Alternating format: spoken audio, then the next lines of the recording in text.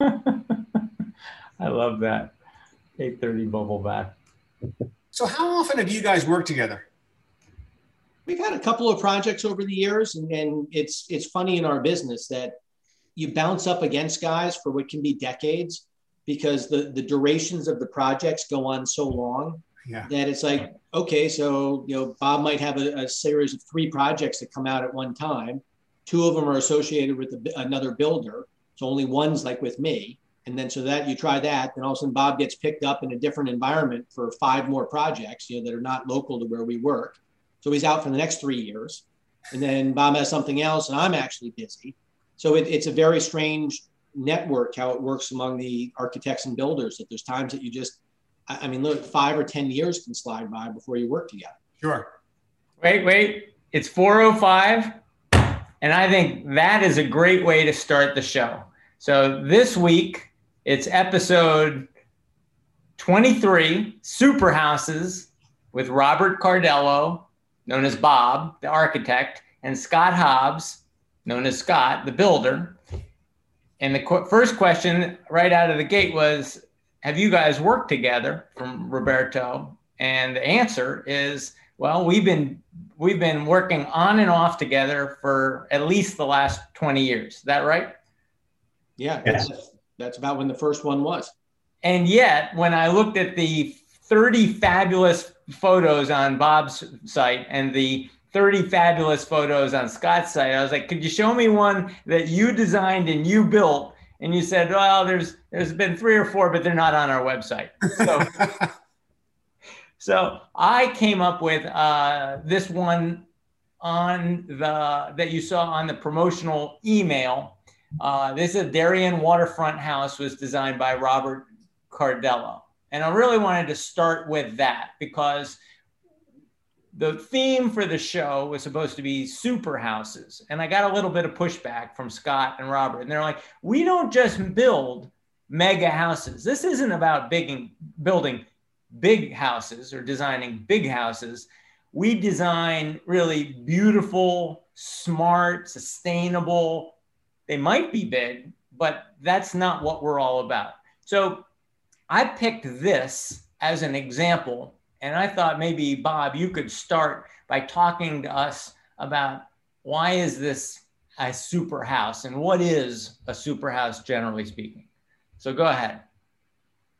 Thank you. And thanks for having me on, by the way. This is a real treat, especially on a rainy day. So thanks very much. This particular house, that house was finished in 2007. So it's actually not that new, but it's a very nice house. It's a waterfront home that has some pretty cool and special views and a great client attached and all the other things that happen with waterfront projects. I think it's pretty typical of the larger projects that we're seeing today, in that it was, it has all the parts and pieces that most are coming in and asking for, which is, some of the formal rooms might be leaving the program, but now they want, home offices for him and her. They'd like a big kitchen family room where they can enjoy the family time, but it's also nice to have a separate den where they can go and relax. And then there's all kinds of plug and plays that go along with that. And, things that happen in the basement, like recreation spaces, exercise rooms, wine rooms, and what happens on the upper floor. A lot of people want to finish that 3rd floor space. And what does that become? And all the suites, it's most of the homes we're doing, they want individual suites for not only the kids, but the guests. And in some cases, people are even designing a master on both floors so that, although they want to be upstairs with their young children now, that in the future, if this is the forever home, they like the optionality of having a bedroom suite on the main floor so they can go down there in their older years and stay in the house. Right. I'm going to answer it differently, right? I'm going to ask you a question and I'll let you answer it, but now I want to answer it. When I look at this house, you know what I see? I see something incredibly complicated. I have a wine, I have an exercise room and I have a home office in my house, but I don't have a super house. I look here and you've got curves in the roof line, you've got towers, you've got massively oversized windows to take in the views. This is a massively complicated house to both design and build. And in my conversations with Scott, and this is my segue to Scott, when I say, what sets you apart? Why can't I just hire any old builder, any old architect to build me a house like this? And he says, John, do you have any idea how many subcontractors we have to coordinate? Do you understand that to build an $18 million house over 18 months, you have to really be quite organized at being able to spend efficiently and in an organized fashion $1 million a month. And you have to work with not only an architect, but a whole team of architects to build such a house, who are coming up with hundreds of pages of design documents. So go ahead, Scott. Tell me what it's like to build houses like this. And I can pull up your portfolio as well if you want to talk about specific ones. Go ahead and pull up anyone pull up one on the top 2 or 3 or something. It's all fine. I mean, okay. I think what you see like in Bob's house and what you see in a house like, well, this one actually is kind of a little bit overdone, but what you end up having is like, just even like the type of shingles that you have on the roof. You can see a wood roof, and the wood roof can have very thin shingles, or they can have thicker shingles.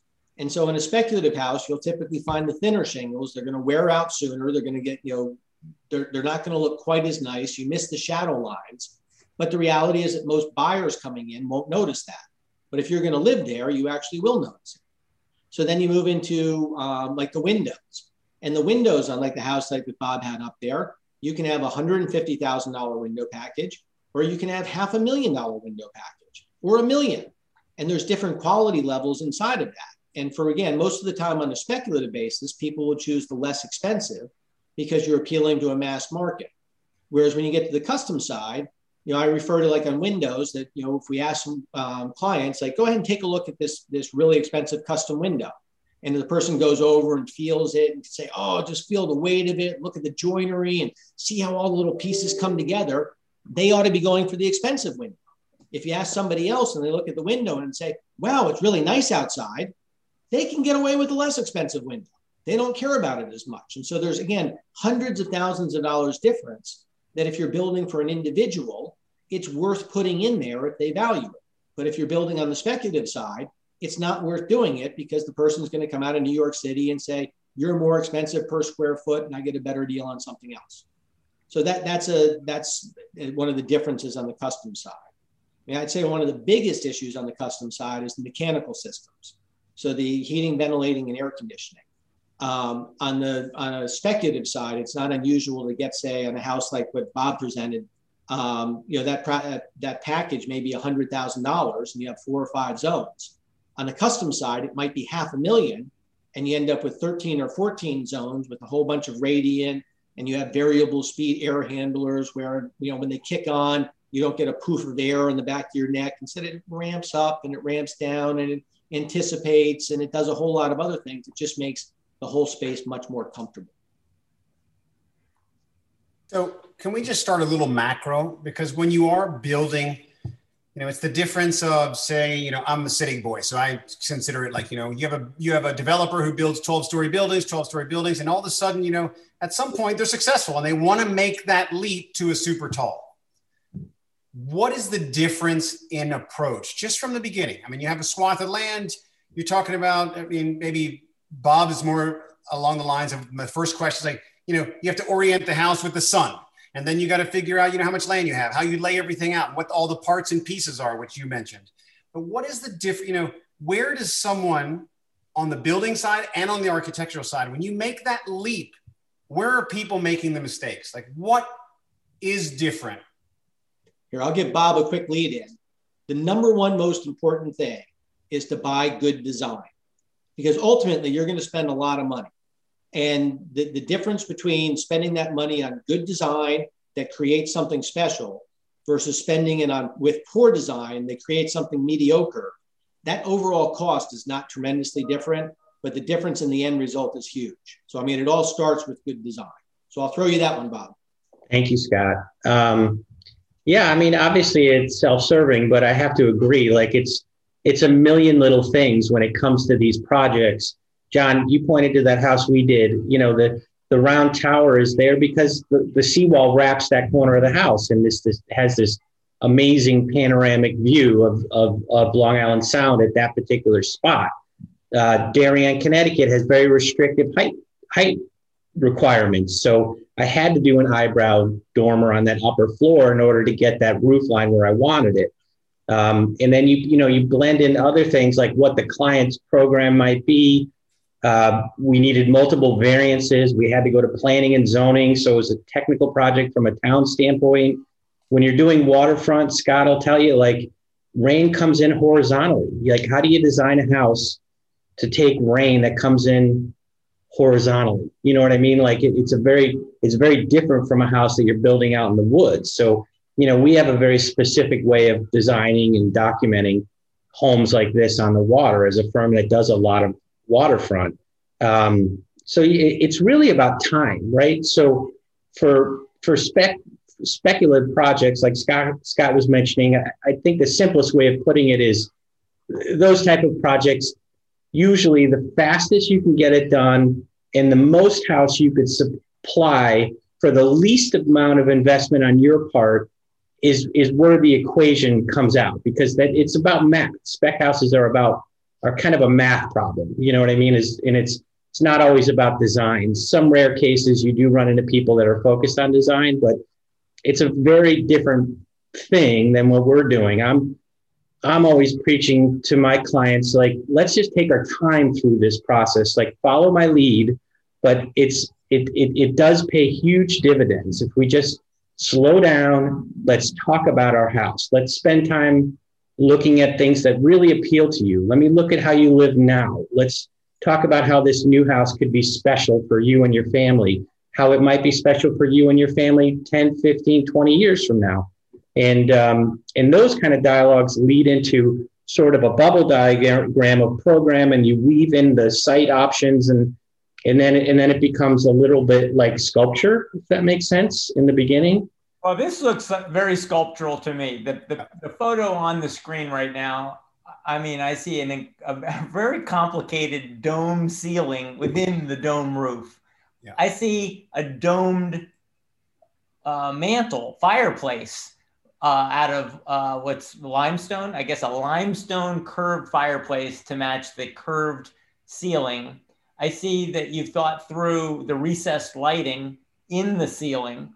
And then I'm struck by the fact that the most important thing in the room is the view. And so you decided to have not only a curved wall, but it's almost entirely glass, which I remember from my early days in studying about architecture.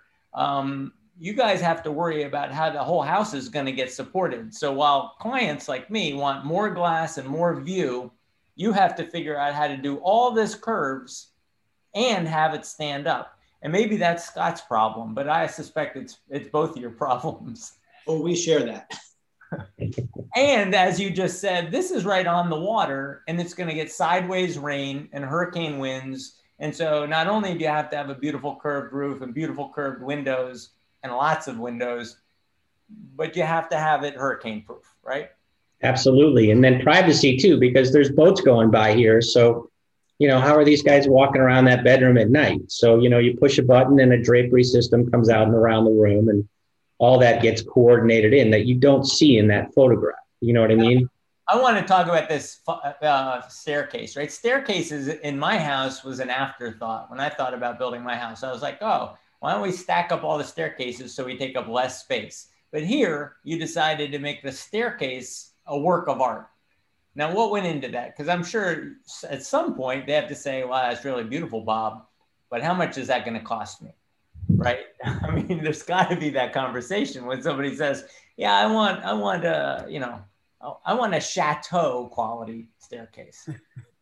Yeah, Scott will agree with me. There's no client on our client list ever that budget hasn't been a discussion point. It's always a discussion point. Sometimes it's this much and sometimes it's this much, but it's always a discussion point. But you're right. I like staircases. For me are an opportunity to, they are like having a little sculptural element in the plan. A lot of our floor plans for homes, unlike the Center Hall Colonial, which I know is still very popular in New England and other places, if you take that center stair and you move it to the outside wall, guess what? Now it opens up all these floor plan opportunities to create these wonderful open plans that everyone's kind of looking for these days. And you could take that stair that you've moved out of the center of the house and celebrate it a little bit, Yep. And staircase, if you go back to the staircase for 1 second, John. Okay. Staircases are driven by math, and the inspectors this railing has to be at a very specific height everywhere along the railing. And since inspectors can actually pull out a measuring tape and measure it, they can fail it for a 1/4 inch off. And so meanwhile, you have to go ahead and take a look as to, as you're going through a radius, you look at how a different number of balusters per tread. The radius changes it. The inside radius is different from the outside radius. You have the feature pieces in the middle of the balusters that change height, and they have to have something that connect them to the rest of the piece. And then even when you look at the base of the balusters, you see how there's that shoe on top of it. And that shoe is a really actually important part. And I want to get those to line up in a way that all makes sense. Some people have now taken to eliminating the shoe, which means that everything underneath that needs to be dead nuts perfect. So it's like more is more, but least is most. So the fact that you have this wonderful decorative shoe adds expense to an overall baluster. But matter of fact, if you get rid of it, now you've made the level of difficulty something that just multiplied by 2.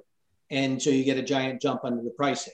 And these are all the things that you have to work through. And until you do it and you actually sit there and you realize that the hole that you drilled, you can't get the piece in and twist it up top without having a shoe or something, you just don't understand that. And those are the things that architects and designers keep pushing the envelope with builders, and you keep evolving the designs over time to create stuff that's special and different. So you answered the question of, is it complicated? Oh, my goodness gracious. And inevitably what happens is, as soon as Bob will hand us a set of drawings that's impossible, we'll somehow figure it out. And then that's when the architect says, well, can you do just a little more? You're like, no, we already hit impossible. But that's how you keep evolving. And that's how the stuff keeps changing. And that's why with the custom side, again, you can end up with some stuff you just don't see anywhere else. And you really hope to, our world is pretty linear in that we conceive this thing and then we develop that idea. And then Scott comes in maybe early on and says, I think it costs this much. And then we keep going and I draw in detail that building. And then Scott puts a real number to it and then we go build it in that order. And it's pretty simple, frankly. The process itself isn't that hard. Roberto, you asked earlier, I think you asked that, what mistakes do people make? I think the mistakes that I see happening are people that try to cut the corners. You know what I mean? That try to jump ahead. They try to do a 6-month project in 3 months, or they rush things. And then that's when mistakes happen. You know what I mean? That stair we were just looking at, like the code lets you do 8 1/4 inch risers. That's not a very comfortable stair to walk up and down.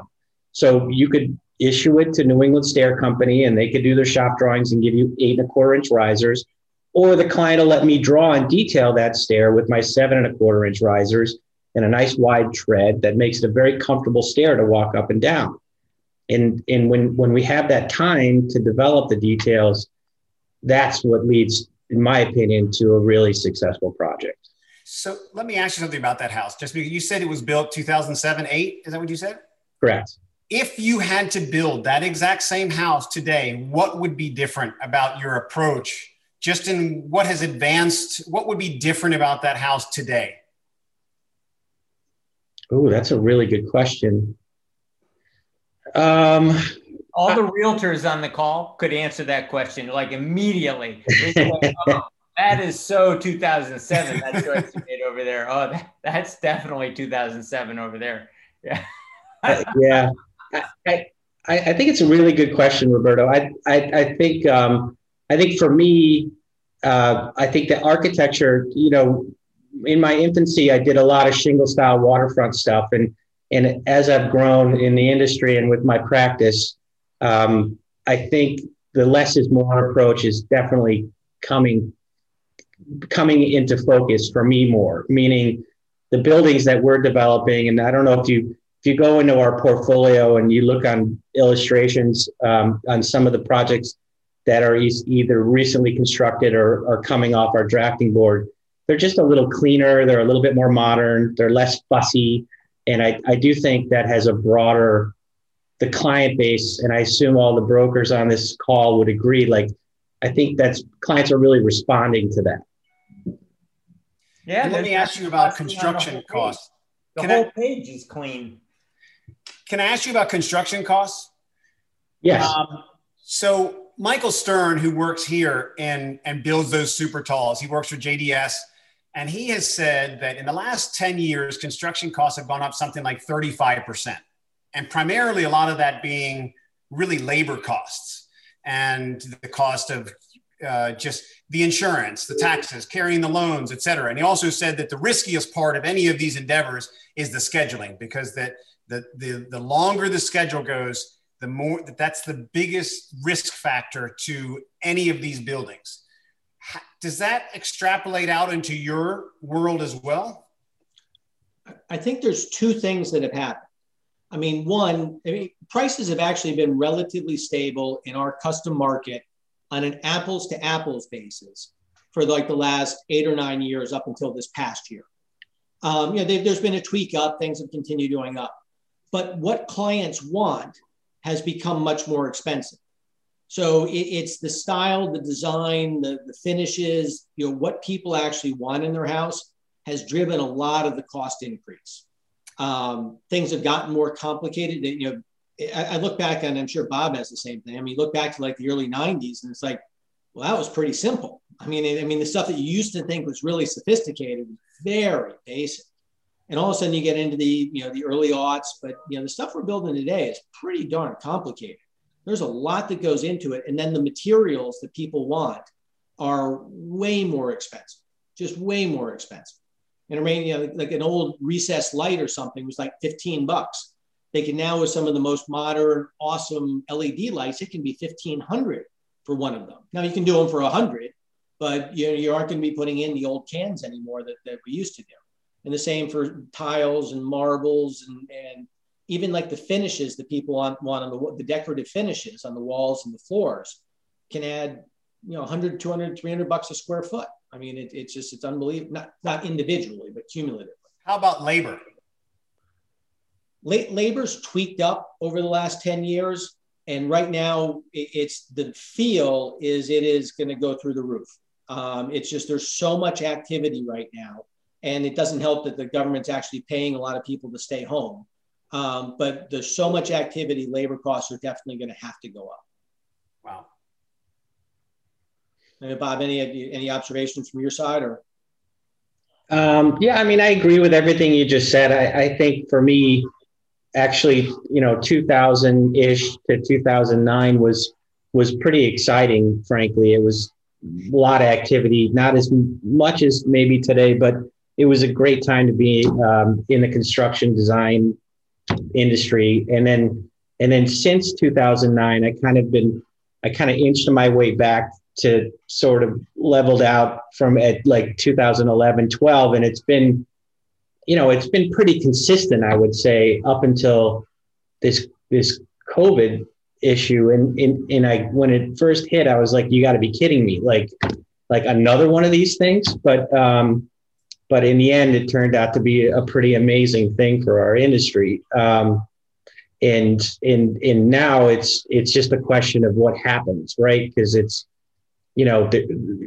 I'm sure every broker on this call will talk about just the feeding frenzy that's going on out there. It's just, it's indescribable. The demands, houses sanctuary, and people people want to do things at home they used to go out to do. You know, they want to groom their own dog at their house. They want to have a separate room for their Amazon packages. They want to, you know, all this stuff is like, you know, their definition of home is just completely different now. And people are willing to invest in that, but it just means the market's kind of, it's in the middle of its adjustment. I don't think Scott or I can really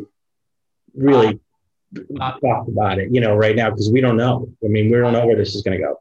Did you really just say that some of your clients want a separate room just for their Amazon packages? Yes, it's. I mean, listen, we all get them, but I guess it would be nice to have one room. Society. I mean, really, you're scaring me. When, I mean, as a realtor, I've seen on the plans bonus room, but I have not yet ever seen special room for the Amazon packages. Oh yeah, I have heard of the Costco closet.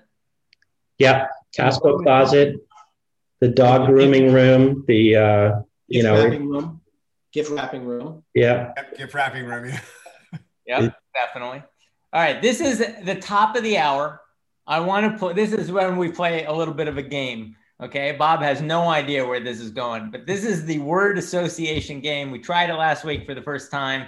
I say a word, and then you say the first word that comes out of your mind. And we can alternate between Scott and Bob, right? So I'm just going to say a word, and there's no wrong answer. You just say the first thing that comes to mind, okay? We'll come out with something. We'll start with something easy. LEED certified, Bob. LEED certified. What do you think of? Money. Okay. All right. I think that could be an answer for like everything. Outdated. Can I be honest? Yeah. Yes. All right. We'll come back to that. Scott, the word is smart home. Very variable. Very variable. Okay. Bob, the word is modern farmhouse. What do you think? You're not supposed to wince. Overused. Okay. So on its way out, maybe. Absolutely. Okay. Scott Hobbs, waterfront. When you think of waterfront, do you get scared? Right place. Right place. All right. I want a hero. A hero. A hero of mine? If that's what you're thinking, yeah. Oh, you're an architect. You gotta have heroes. I am, but I don't know if my heroes would be associated with architecture, frankly. I'm also a huge fly fisherman, so I have like heroes there too. So I don't know if I could nail down if it's someone specific to architecture, you're saying? There's no wrong answer. I would love to hear a fly fishing hero. Scott Hobbs. That's what we call punting. Okay. Scott Hobbs, interior decorators. Lovely. No, come on, that's punting. We're not punting two in a row. A different perspective. Interior decorators, because I know you got to work with them too. A different perspective. Okay. Bob, top architecture school. Oh man, I'm old. A good school when I was there was one way, and it's different now. I don't know. Maybe Columbia. The kids coming out of Columbia have a certain way of writing stuff, so they were considered great. I'd say Columbia. Okay. That's not a bad choice. Scott Hobbs, when you think of Greenwich, what do you think of? Home base. Home base? That's why most of your work is in Greenwich? Do about half our work in Greenwich. Okay. Bob, the word traditional. I want traditional. What are you thinking? Authentic. Traditional is authentic? In my opinion, in most cases, yeah. All right. I would hope so. Still a fan of traditional and authentic, it sounds like. Absolutely. Okay. Scott Hobbs, the Inn at Pound Ridge. Awesome. Awesome. Not just because you built it? I was thinking into the food, but yes, the ambiance is awesome too. Okay. You built that when? How long ago? It would have been almost a decade ago. I mean, it would, so yeah, I mean, almost 10 years ago. Okay. So everybody can experience part of the Hobbs magic. Just head on over to the Inn at Pound Ridge. That's it. Okay. Bob, Sunday morning space. Sunday morning. Screen porch. Screen porch. We still make screen porches? Absolutely. Only on the waterfront or everywhere? And now more than ever, people, I know Wes Stout's on this call, like everyone wants to live outside these days. Do people ask for the banging door? The banging door. I think it may take a couple years, but it happens. You got to pay extra for that, Roberto. Figured as much. Friday night space, Scott Hobbs. Do you build any Friday night space? You've got the man cave. The man cave. Okay. We're gonna have to ask you next what your favorite man cave you've built is. All right, I'm gonna go right to famous architect Le Corbusier, Bob. I read it on your website that one of your architects is a huge fan of Corbusier. Do you think Corbusier? A revolutionary architect of his time. I mean, he's an amazing guy. You're a fan? Huge fan. After college, I went to Europe and I went to every building I could find. All right, me too. All right. Did you? All right. I swapped my background to one of our man caves. Oh, good. Oh, nice. Good. We'll come back to that. All right. We're finishing up. Scott Hobbs, flat roof. Flat roof. When they give you a flat roof, you think lawsuit. Kemper system. I love it. Lawsuit. Flat lawsuit. I will say Kemper system, which is what saves flat roofs. Before that, I would have said problem or lawsuit. Problem and lawsuit. And okay. And we'll get to the point where the architect points at the builder and the builder points at the architect. And then I guess we'll end it up with Bob. The word is zoning. Oh God. I think, the only time I'm on a Zoom call with this many people is using it usually in a zoning presentation. So I'm trying to disassociate that horrible experience with today's awesome experience, because it's literally the thing I hate most in all of my career. It's the worst. All right. I think that was a very good, I think we learned a lot. I mean, that flat roofs make you wince and zoning makes you wince. But yet you've got heroes. I can tease out of you that Corbusier is a hero. But really your heroes are fly fishermen. All right. I like this. Go ahead, Roberto. I mean, do you want to talk I just have, so I have a question. You have a client, I spent $5 million on this plot of land, and they come to you and they say, I want to build a $10 million house. Or do they say, this is what I want to build, or I need 7,500 square feet. What's it going to cost? What is the most common conversation? And also beyond that, if we have a house that's, just for the sake of numbers, $10 million, but let's just say it could be $30 million, whatever the case, what are the percentage of costs? What are they paying for design? Like 10% for design, 15% for design? How much in building and materials? How much is labor? Like, kind of break that down for me generally. The cost is for Scott, right? And the fees are for me. Wait, however you want to break it up. Worry about cost, Bob? That's all Scott's problem? You just make it pretty and then that's his problem? I don't know anything about numbers. Numbers? What is that? I'm sure your invoices are healthy. I just draw things. I don't know anything about math. Because that is a really important question, because I have asked Scott before, well, what happens when it looks like it's going to go over budget? How much responsibility is the architect's for actually knowing what his designs are going to cost? So I think that's the question that we're getting at here. Yeah, but so let's start at the beginning though. What's the typical general approach about someone who has a big piece of, they say, look, I bought this land, I've been dying to get it, I have it. this is what I want. What do they say? What is the typical approach? They give you square footage. What do they say to you? So this is for me, yes? Yeah. Okay. Yeah, it's funny because I get calls all the time from potential clients, and without exception, they all say that. They all bring it up. How much? And I cringe every time. I was like, oh, here it goes. That's the question I've been waiting for. And usually I try to lead them into pointing to stuff on our portfolio, or maybe just showing me a few examples of the kind of home they plan on building or renovating. So I have some idea as to the level of construction they intend to do.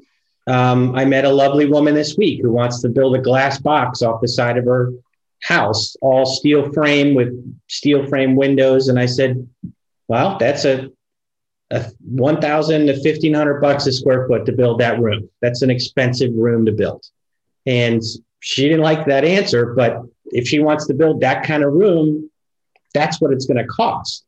If she wants to put Marvin windows in a room kind of like that, that's it. That's a much different room. You know what I mean? Or that's a much different house. So, we either win clients or lose clients by trying to do our best to forecast what this thing is ultimately going to cost. And honestly, one of the hardest part of my job is that B word, the budget word, because if a project goes south, it's always about the budget. It's rarely about anything else.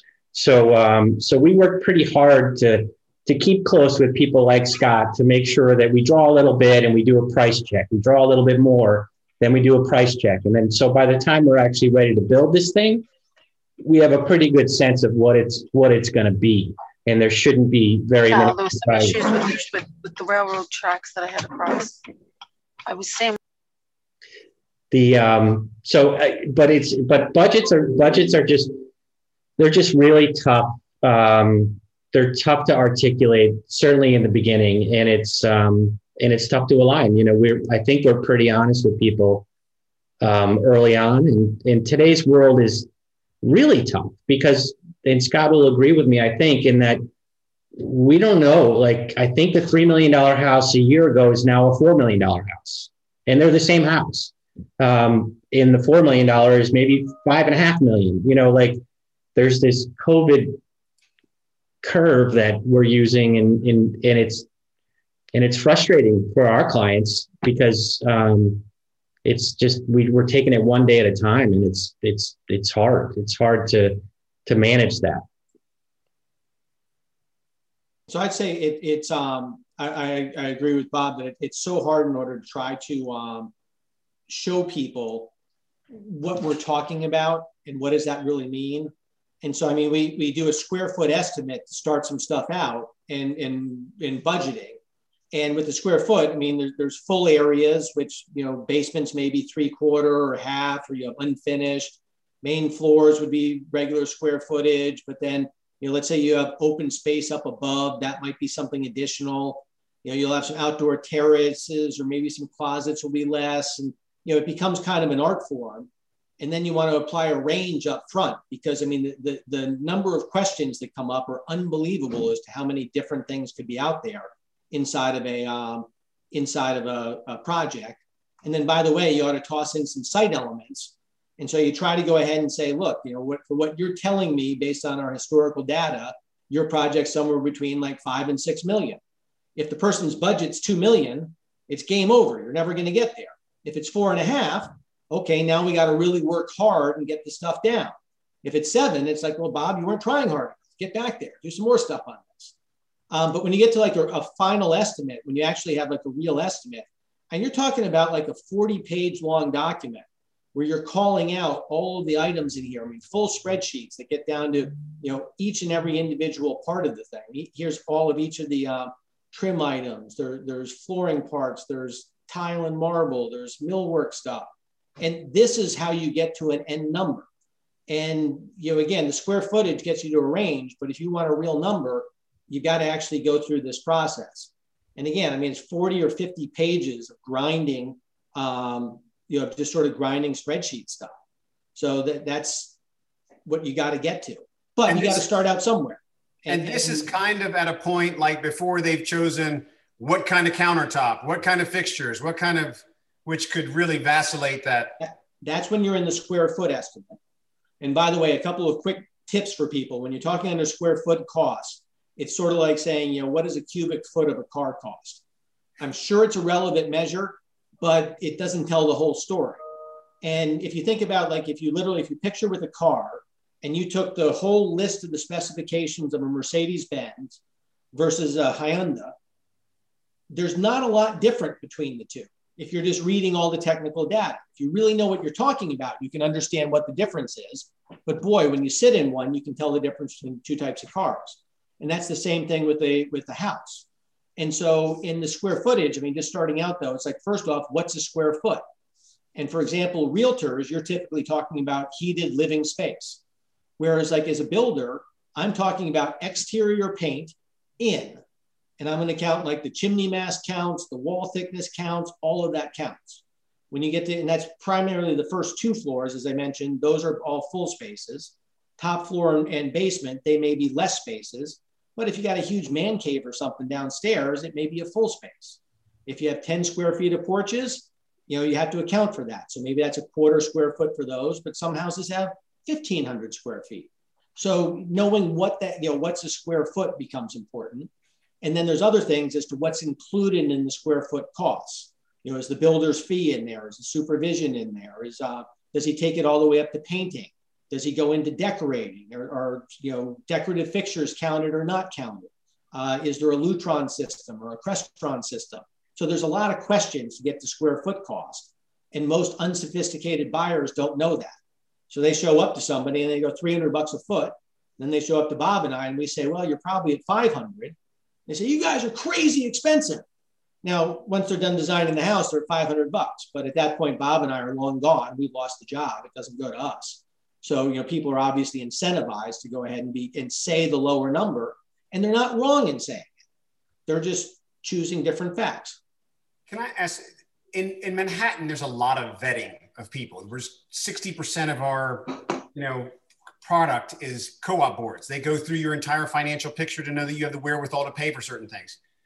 Do you guys do any vetting? Someone who wants to build a $15 million house, a $20 million house, and maybe they get 80% there, and it's like, can you do any vetting? Do you want to start? We take retainers. That's pretty much my only protection, I think, in that, we usually have a retainer to kind of hold on to until, that gets credited over the course of the project. So that's our protection. But I don't ask for financials. No, I think we end up with having a couple things that work in our favor. One, in general, land around here is really expensive.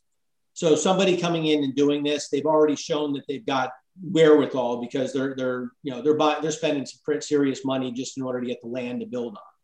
For the contractor, we're a little bit protected because they're spending a lot of money with the architect. So It's like, okay, you're going in deep here before you even get to us. And in addition, it's a relatively small community. A couple tens of thousands of people that can build this stuff. And the 6 degrees of separation is typically 3 or some odd degrees. Generally like known entities. Exactly. So you got somebody, something inside of there, and hopefully you can pull this along. And there is a danger though, especially on monster houses. And for a normal size house, normal for this area, if something gets started and then if somebody actually abandoned it, like during framing, you could probably finish it with your lien rights and get enough money out of it in order to pay yourself and make everything work. On the other hand, if you're building like a $40 million house, and by the way, that's the house only, not design, not land and other stuff, until you get toward the end, that's not worth anything.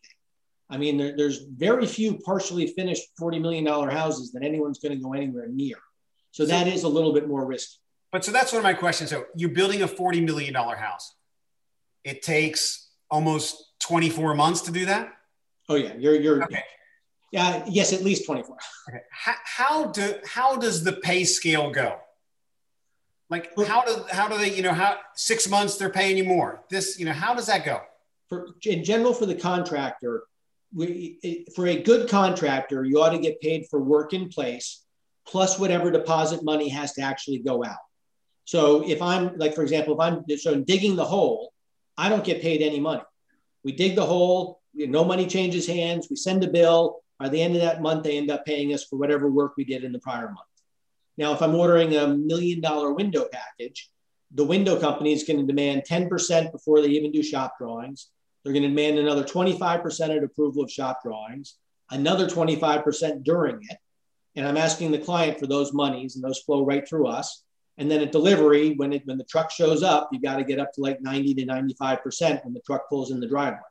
So in those cases, the owner's getting the cash ready, and it literally flows through us in a perfect scenario. Bob, you can talk under the designer fees. I mean, 85% of our work is pre-construction. So, you know, and frankly, if we're drawing something that's, you know, really big, our fees are, you know, they'll still try to negotiate, but our fees are somewhat disproportionate to the actual construction cost. But we get paid mostly pre-construction for what it's worth. And you're designing, sorry, John, real quick. If you're designing something that big, it takes you how long? I mean, when you say $40 million house? Don't even talk a $40 million. I mean, I don't even think I've ever done a 8,000 square foot, $20 million house. I don't know. Is that even? My generic answer to that, removing this COVID curve thing and removing any potential town-related delays. Like if you have a waterfront house, there's 3 months. It takes 3 months just to get through that coastal application with planning and zoning. So we can, you know, my generic answer is 6 months. If it's a coastal application, that's probably 8 months to a year before we're ready to, you know, by the time we've drawn it, designed it, approved it, detailed it, Scott's bid it, and then we start digging a hole. All right, John, go. Well, so it's actually an excellent segue. So what does the beginning of the process look like? I meet with my realtor and I identify a beautiful waterfront piece of land in Greenwich. And then I have to go, I guess, shopping for an architect. And then the architect helps me pick a builder. Or what if I admire a builder, and does the builder ever recommend architects? I mean, how does this work? Where does this begin? Does it begin even with picking a piece of land, or do you ever actually get involved at that stage? That's a great question, and it's a loaded one. And I think a lot of people take different paths to get to the custom side. I mean, I'd say for realtors, if you're out with a client, I know you've all had these, you've gone and seen 50 freaking houses and none of them are right, even though it meets everything that you've been talking about with the client. Odds are that's like a custom client that it's just, look, you're not going to find something that somebody else built. You want to make your own. So somewhere along the way, a client realizes the fact that they want to go ahead and do this process, go through the stream. That's what's needed for them to be happy in this process. And sometimes people will call up the contractor first. Sometimes they'll call up the architect. Sometimes they'll have land. Sometimes they have it during the shopping process. And it's just a different relationship depending where the people are in that process. That's sort of my experience. I mean, Bob, what have you seen? Yeah, I think it's similar. Everyone's kind of unique. I steal quotes from Scott all the time. And one of his was, you know, having the builder, the architect, and the homeowner is a three-legged stool that stands on its own. So it's a really good approach to a project in most cases. The purest form, I think the simplest way of doing it that has changed recently, I would say, is we meet with them first. We design this thing and then we competitively bid it to multiple contractors. The project is awarded and then we go off and build with our chosen contractor. In the last 4 or 5 years, I think the environment has been shifting a little bit. And I think more people have been going to builders, where builders are in a position to recommend architects, which I think is a wonderful opportunity to develop more relationships like that. Real estate agents are critical. You guys do a great job of calling on people like Scott and I to get us in to look at projects that your clients might be considering. And I think we could be a good resource for you. You know, we could look at a piece of property and realize that it's in a velocity flood zone pretty quick. That means, guess what? It's going to have wave action on the house. You really don't want to do that kind of project unless you really want that house. So, we could sort of help you through those kind of things before, you dive in too deep on properties like that. I think that's an excellent segue as well. I've heard Scott say, we're not the right builder for you if this is just a sort of a 5-year horizon. We're probably, not the right path. If you're looking to build your forever house and you want it to meet all of your particular needs, then it makes sense. So do you also say the same thing? Listen, if you just need a house, there's a more efficient path, but if you want really something that's truly custom and special and designed for you, it's going to cost more and it's going to take longer. And so, and you're not doing this for resale value. I know right. So let's talk about that, the value of this and what the right client looks like and who's not the right client for this process. Scott or me? Either. Whoever's inspired. Well, for us, it's pretty, we find out pretty quickly, right? Because, if you notice behind me, I have a drafting table. Like, I'm drawing stuff by hand still, and I'm not letting go of that. People are still paying me to do that. And that's my process. And I will, as long as I'm in business, that's what I'm going to do. So I draw a little bit, then I step away for a day or two and I come back and I develop that a little bit more. And that's my process. And I'm not about speed and I'm not about getting things done quickly and I'm not about stealing details from other projects. And I explain that to people and those people, and we get paid by the hour, by the way. So we're very transparent. Many architects bill differently, but we're never going to be the cheapest option for people. So I think that for some that eliminates us from the competition for people that aren't ready to invest in that kind of experience of sort of custom tailoring a home, then I think we're quickly eliminated.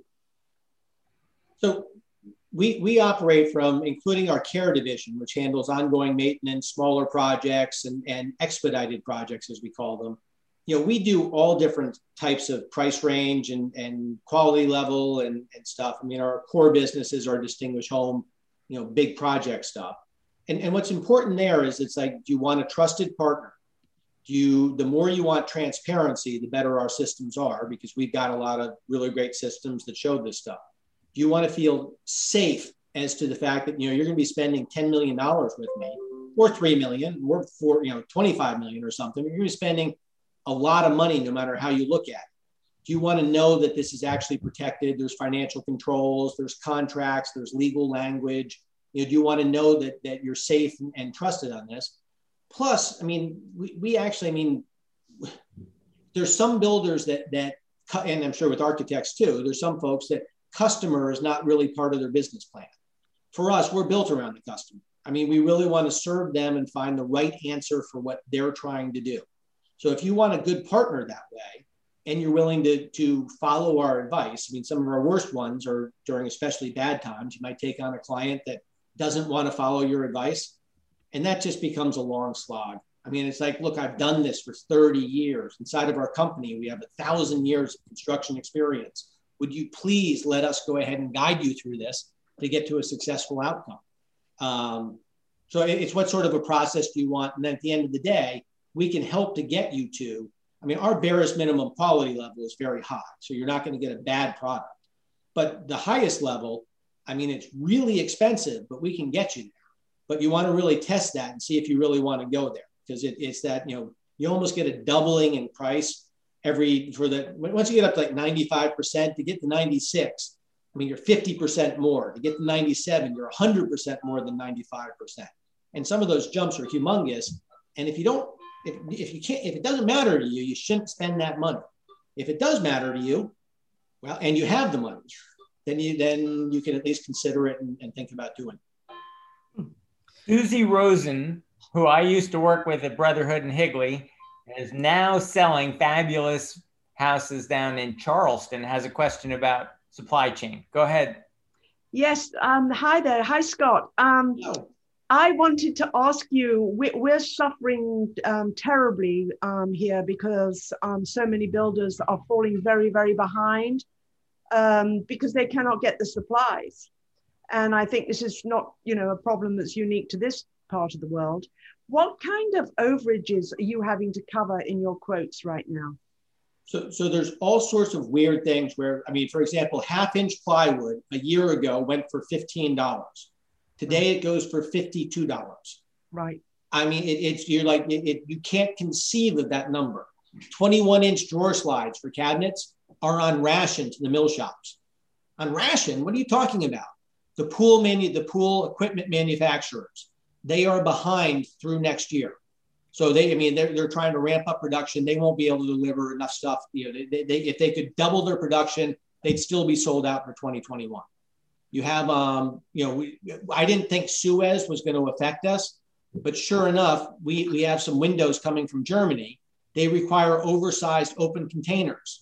The oversized open containers that got stuck in Suez have now messed up my supply chain because they needed to pick up the windows and come here. So and there's other things that you just don't know. They ran out of spray foam insulation. Like, what? You can't run out of spray foam. What are you talking about? Well, the deep freeze down in Texas and LA, it shut down the chemical plants and it shut down a lot of the natural gas, and they were running tight before that. So at this point, we're trying to be very honest and transparent with the owners. And it's just like, look, I can't tell you. My credibility is huge to me, and I've been able to guarantee stuff and make things happen. And right now, all I can tell you is we're trying to order everything we can as fast as we can, get it way before. We expect our lead times to be at least double whatever they used to be. And we're still going to get stuck, and stuff isn't going to work the way we want it to work. That's the happy news. You've got worse news? I know. I've been hearing so many complaints, and people just, beyond just about everything from dishwashers to faucets to everything. So I sympathize. It must be very, very difficult to do your job right now and stay happy or sane. Challenging. Yeah. Definitely challenging. Yeah. Yeah. Well, thank you for that. Yeah. Can I ask just something completely kind of off, just for fun? I'm assuming you guys work with some pretty eccentric people. So I'm just wondering, like for Bob, in some ways, like has anybody come to you and said, I want you to design this, and you're resistant and almost reluctant, but you're just like, okay, we'll work that out and figure something completely that and then you're like, hey, we did it. Wow, that was pretty cool. Or it's just something, anything. I'm just curious. Yeah, that's true. Our clients are typically captains of industry, very wealthy, well-to-do, and they're accustomed to telling people in their life what to do. They're not accustomed to people instructing them on what to do. So it's really a fine line. For me, I do my best to sort of extract from them what they want. And then I try to put that on paper and try to engage with them so that making sure their thoughts and ideas and concepts are represented in the design. But oftentimes they sort of pull it back and steer it in a totally different direction.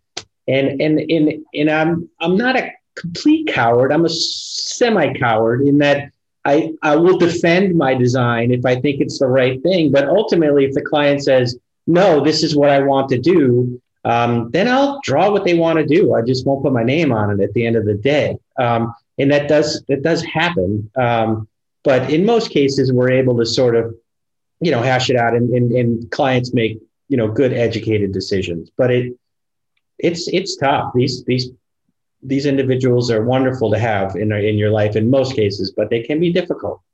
Scott, any anecdotes? Well, we had one thing. We work on understanding and problem solving. And so what does the client really want, and how do you solve the problem? And so this one client wanted this, we were going over a very ornate metal railing thing. And there was 3 prices. One price was double the other 2. And so as we came in and we said, look, here's what this is. These guys are at this price. And it's really spectacular, but really it's kind of ridiculous what we're talking about. Here's the other 2. And the owner sits there and goes, well, again, what was that about the other one again? You go, well, I mean, look, the guys, they do something special. It really does have the metal work and there's hand tool things and it's more artistry stuff. But the difference, I don't think it justifies to this. And also over here, the other two. And they go, well, what about, and I'm like, oh crap, she wants to buy this one. And this is where you sit there and you take a look inside. I mean, look, I get paid on a percentage, but at the same time, I'm really trying to look out for my client's best interest. So after I brought them the alternatives and I've done my due diligence, the reality is if they want to spend more money to do something that it's legitimately better. I mean, it's legitimately better, just inside the value equation. For me, it doesn't match, but for them, it does. My job is not to be a prick and tear apart their dreams. I don't want them to go ahead and finally get the railing in, and then a year later they're going, oh, I just feel so guilty because Scott made me feel bad about this. I want them to be happy in their house. And so it's like, how do you go ahead and, I use an analogy just facetiously that if somebody wants a solid gold toilet seat, I'm going to present a bunch of different options. And if they keep coming back to the solid gold toilet seat, I'm going to find them the best solid gold toilet seat at the most efficient price, and I'm going to buy them a solid gold toilet seat. Doesn't matter. It doesn't make sense to me. And I've done my job giving them alternatives. But you subconsciously provided one of the greatest sales techniques. You kind of took it away from them. The strip line. No, I want that. Strip line. And again, it's it's like, I'm not selling. Please, I'm not selling. I really am not. But again, at the end of the day, the client, our clients get to choose what makes them happy. And our job is to, again, we're help to guide them, help to move them along. We won't let them do something bad. I mean, there's certain stuff you're like, no, you're talking about there. That's not going to work. That's a disaster. But when it comes, I mean, we painted like whole series of rooms black on the interior. And you're like, that's just not a good idea. They loved it. And you're like, I'm so happy you're happy. I mean, it's not our house. We don't have to live there. And we advised against it. But that's where they wanted to go, and then we let them do it and enjoy it. So I want to now ask forward-looking trends and what's coming next. I remember every 6 months I ask Scott, how's the business? Because I think it's a real bellwether for all of us, real estate agents. Are people still spending with Bob and Scott on custom designs? And I remember after the 2009 downturn, when I asked Scott and I said, wow, the economy is in a free fall and it's really bad. And the stock market has just crashed. Your business must be terrible, Scott. And he said, I found that there was a pullback for a little while, that if you're worth $500 million and suddenly you're worth $400 million, or $300 million, you feel bad, and maybe you take a pause on that project, but then you wake up one day and you say, you know what? I'm still worth $300 million, and I have to live somewhere. So I'm going to go forward and I'm going to build that house. So I'll never forget that story, that that somehow your customers continue to march on and build these fabulous works of art. Right. How's the market now? And what do you see for the next 5 or 10 years? Because some of these projects require a 5-year commitment. Are you busy? Go for it, Bob. Yeah. I mean, honestly, this summer it'll be 22 years since I opened the practice. And honestly, I feel like I worked for a couple other local firms before opening my practice. And I was there for 2 in particular where they turned 10 years old. And that seemed to be a point in time where they were like, I can pick and choose my own clients. I can be very selective. I can, it just 10 years was the number. So for me, 10 years was 2009. So you now know what happened to me. I got screwed. So, I'm not mad about it, but it did take 22 years to kind of figure, in a pandemic to kind of set it straight. But right now it's crazy. The biggest issue for me is to not overwhelm myself and my staff. I have no interest in growing the firm into twice its size. I have no interest in stressing out the staff I have because they're incredible. And I don't want my life to get more complicated than it is. So it's a wonderful place to be, but I'm going to be a little bit more selective now. And I am going to take my time. And I have half a dozen people on a wait list that I'm not going to be able to get to for 6, 8 months or a year. And it's an amazing thing. It's amazing. Like I wake up every morning, I'm like, I can't believe this is actually happening. And then I start crying because I don't think I can do this.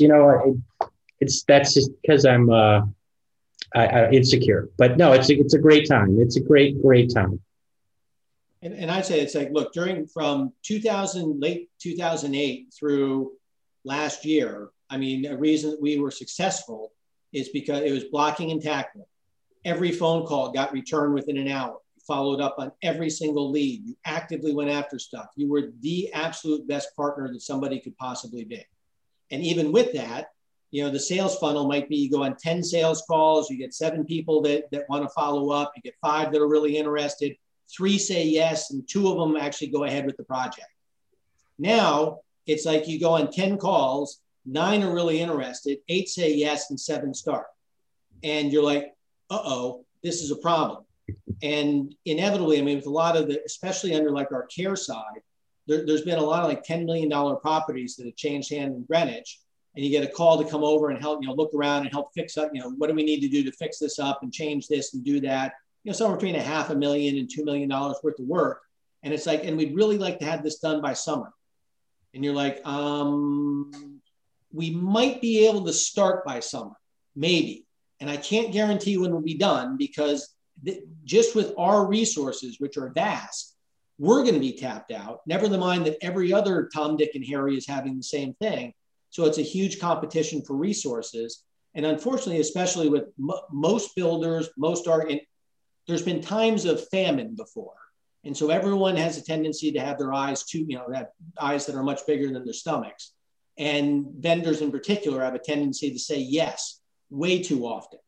And so that they're going to get themselves in trouble. They won't be able to meet their commitments. You have to plan for that. You have to have backups. You have to really stretch. I predict very good things for at least a 3-year time frame. After 3 years, who knows? And who knows? Inflation will kick in, and the $5 billion house will be worth $5 billion. So it doesn't matter anyway. You really ought to go for it. But things will be very good for a while. But you raise an interesting point where you bid on 7 jobs and 7 of them say yes. And I guess that's a function of the stock market being terrific and money being cheap and earnings being good, that 7 of these projects want to go forward. And you said that's a problem. And although Bob said he doesn't want to double the size of his firm, maybe you do. Is it even possible now? I mean, you can grow if you want to. We're the size we want to be in this market. We have room to grow in Jersey and in New York City. How big are you? How big are you now? So we got about a dozen project capability in the Fairchester, Litchfield, Dutchess, Greene counties. We've got 6 project capacity out in the Hamptons. Got about 5 project capacity in New York City, and about a 4 major project capacity in New Jersey. So all in, you could do 30 projects at a time. I try not to add it up because I do want to sleep. So luckily we have very good local teams and local guys in each of those markets. And that's what allows us to function well together. But we do watch capacity a lot. And it's, and again, it would be scary to try to grow right now because ultimately you're going to be beholden to the subcontractor base, and whatever you got out of them before, you're not going to get out of them again. So you've been doing this 30 years, and you do 30 projects at a time. And you told me this past Sunday, I have no idea how to price things anymore after 30 years in the business. That made me pause on Sunday and think, if you don't know, what about the guys who are not as experienced as you? That should have been the first question of the hour, right there. Well, I mean, as Bob brings up, I mean, it's like a lot of guys who have been in business right now. There's a decent number that have only been in business for 10 years. They've never known good times. They've never gone through the early aughts, through the boom times of that. They never hit the mid 90s. They haven't seen the cycles. And even guys that have been in it for 20 years, they were growing their business during the boom times. And then they hit the bad times, and now you hit boom times again. So there's a lot of guys that they did, the old gray hairs as they start coming in. It's like, until you've been through a couple of these, you don't recognize what's going on, and you probably don't react fast enough. Well, on that note, you're saying that you can't price things. Look at the appraisers. I mean, they're having a terrible time. Yeah. They're making it up according to them. Yeah. And as realtors too. Right. We've been known to be wrong. Oh, well, you don't know the answer. You don't know. How far do you push it? How much should I bid? I'm in a bidding war. How much should I bid? I have no idea. How badly do you want it? And I mean, you guys are pricing long-term assets and like for us, I mean, if I'm trying to buy painting, it's 16 months away from the painter. I don't know who's in business. I know. I don't know what the pricing is. I don't know what the volume is. And for you guys, as you're trying to price a house these days, 2 months makes a difference in the pricing. A week. A week does. Yeah.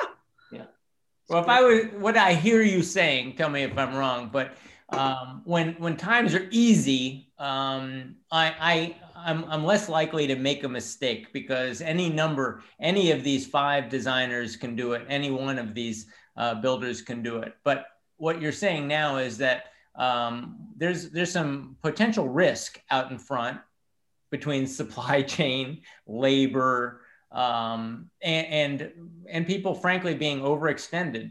And so it's perhaps more important than ever, not only to pick an experienced architect and an experienced builder, maybe who have experience with each other and can be successful with that, say, 3-legged stool, and guide me through a 3-year process and a $10 million expenditure, because there's big risks that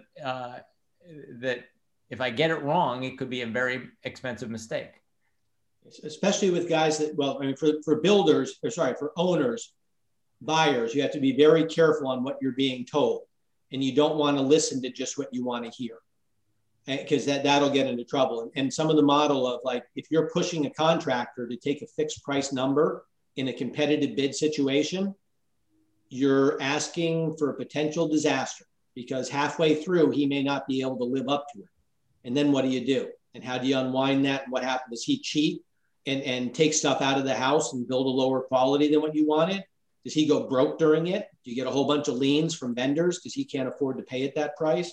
Is the job slowed down because, instead of getting the good subs, you had to get, Bob and his cousin Johnny, who's on parole, who comes over and have never really done tile, but they'll do it for cheap. And is that what you end up getting? Because that's what he has to do. And that becomes scary. Are you more expensive than the guy who builds $2 million houses? You're capable of building $10 million, $20 million houses. Are you more expensive? Because I've accused you of being expensive before and you get mad. So are you? Apples to apples, quality wise, right, we're the same price. We do have more supervision. We think that supervision is very valuable, so we do include that. But an apples to apples against reputable guys that actually carry real insurance, not the guy that has in his truck, fully insured, because God only knows what that means. And it's like, is it even fully insured in that industry? Right. I mean, and is he actually have employees, or is he all 1099 on guys? So again, against reputable guys, we'll frequently win competitive bids. Again, you put me up against a guy in a pickup truck who has no staff and it's going to take twice as long to build the thing. He can tell you a lower number, and you have to decide whether or not that lower number is actually a value to you, or getting the house is a value. But isn't it a byproduct of the fact that you have such a comprehensive business? It's so packed that the likelihood you're going to make a mistake is so narrow compared to someone who doesn't have that. Yeah, I mean, because you are correct. If you don't have the right infrastructure behind the scenes working on the jobs, then you don't have enough brains. And without the brains making your project work, things get forgotten, they get overlooked, they get missed. It's not going to go the right way. If you don't have somebody calling the plumber every single day, this is the guy you worked with for 20 years, I've still got to call him every day. And there's got to be somebody doing that. And so if you go ahead and if you stretch the general contractor, he's not calling him every day. He's calling him once a week. Yeah. So you get the plumber once a week. And it doesn't, the things start to fall apart. And now a segue back to Bob. I've also talked to you where you say, I say, how's it going? And you say, I'm not getting what I need from the architect. And I say, well, so what, right? I mean, what's the difference? And you say, no, it matters. I think one time you told me that they gave you drawings where they were off actually by several inches from one end of the building to the other end of the building, several inches off across the span of the front of the building. So can you talk to me about why the architect matters? Am I defending myself, or Scott, you going to take the podium on this one? That wasn't me, by the way. I hope that wasn't me, right? I hope. The architect, if the architect's plans are well coordinated and put together, then the contractor gets to move so much faster and there's less mistakes. And that's why, again, the guy with skill behind on the drafting table makes a monstrous difference in the speed and the quality of the job. And there's some things you can't come back from. And in contemporary, and Bob, you'll probably back this up, in some of traditional stuff, you have so much stuff going on that if something's off by half an inch here or there, you'll figure out a way to make it up. In a lot of the contemporary, there is zero room for error any place, or you might as well rip out everything you've done. I mean, it's literally a half-inch error can cause $100,000 worth of rework. And you don't want to be figuring that stuff out on the fly. You've got to have somebody smart who's doing the pre-work. And in general, it's great if you have a builder and an architect together so they can bounce these things back and forth. So the architect only has to draw it once. Because when the poor architect, when you sit there and go like, hey, Bob, would you go back and change each window by half an inch? And that's like 2 weeks worth of drafting time. I mean, it seems so easy, but it's huge amounts of time for the architect that's just wasted money. It's just wasted money. It didn't have to be that way. So it's building that team helps to save everybody and move it along more efficiently. What he said, right, Bob? Yeah, exactly. It's not, listen, no one's perfect. We all make mistakes, and renovations are very different from new houses, frankly.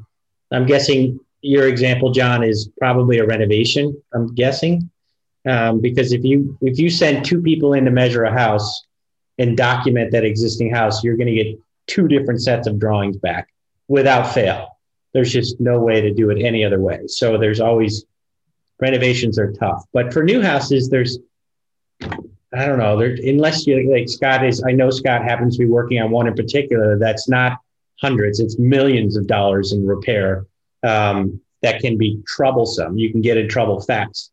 But generally speaking, a new house is pretty predictable, not that difficult to manage or draw or detail. You just need that time to do it right. That's really what it comes down to. Maybe if you've run your own firm for 22 years and been doing this long, but if you're doing your first barrel vault, right? I guess maybe it's not so easy for those guys. Yeah, you have to be smart about it. There's things you could do. There's plenty of architects out there that overdraw houses, and there's plenty of architects that underdraw houses. And I like to think we're right in that sweet spot. So that's the right place to be. Sweet spot. That is a nice way to end the show. Thank you guys for coming. This was a really good deep dive into what it means to be a super house designer and builder. What makes these, houses smarter and complicated, and and what is the process of building them, and what are the risks and pitfalls? I learned a lot. Thank you, guys. I did too. Thank you. Thank you so much, guys. Thank you. For having us on. Yes. Thank Okay. you. See everybody next Thursday. Take Thank care, you, Bob. everybody. Scott, we'll see you. Yeah, Thanks we'll all. see you, Scott, next week. Bye-bye. John, see you. Okay.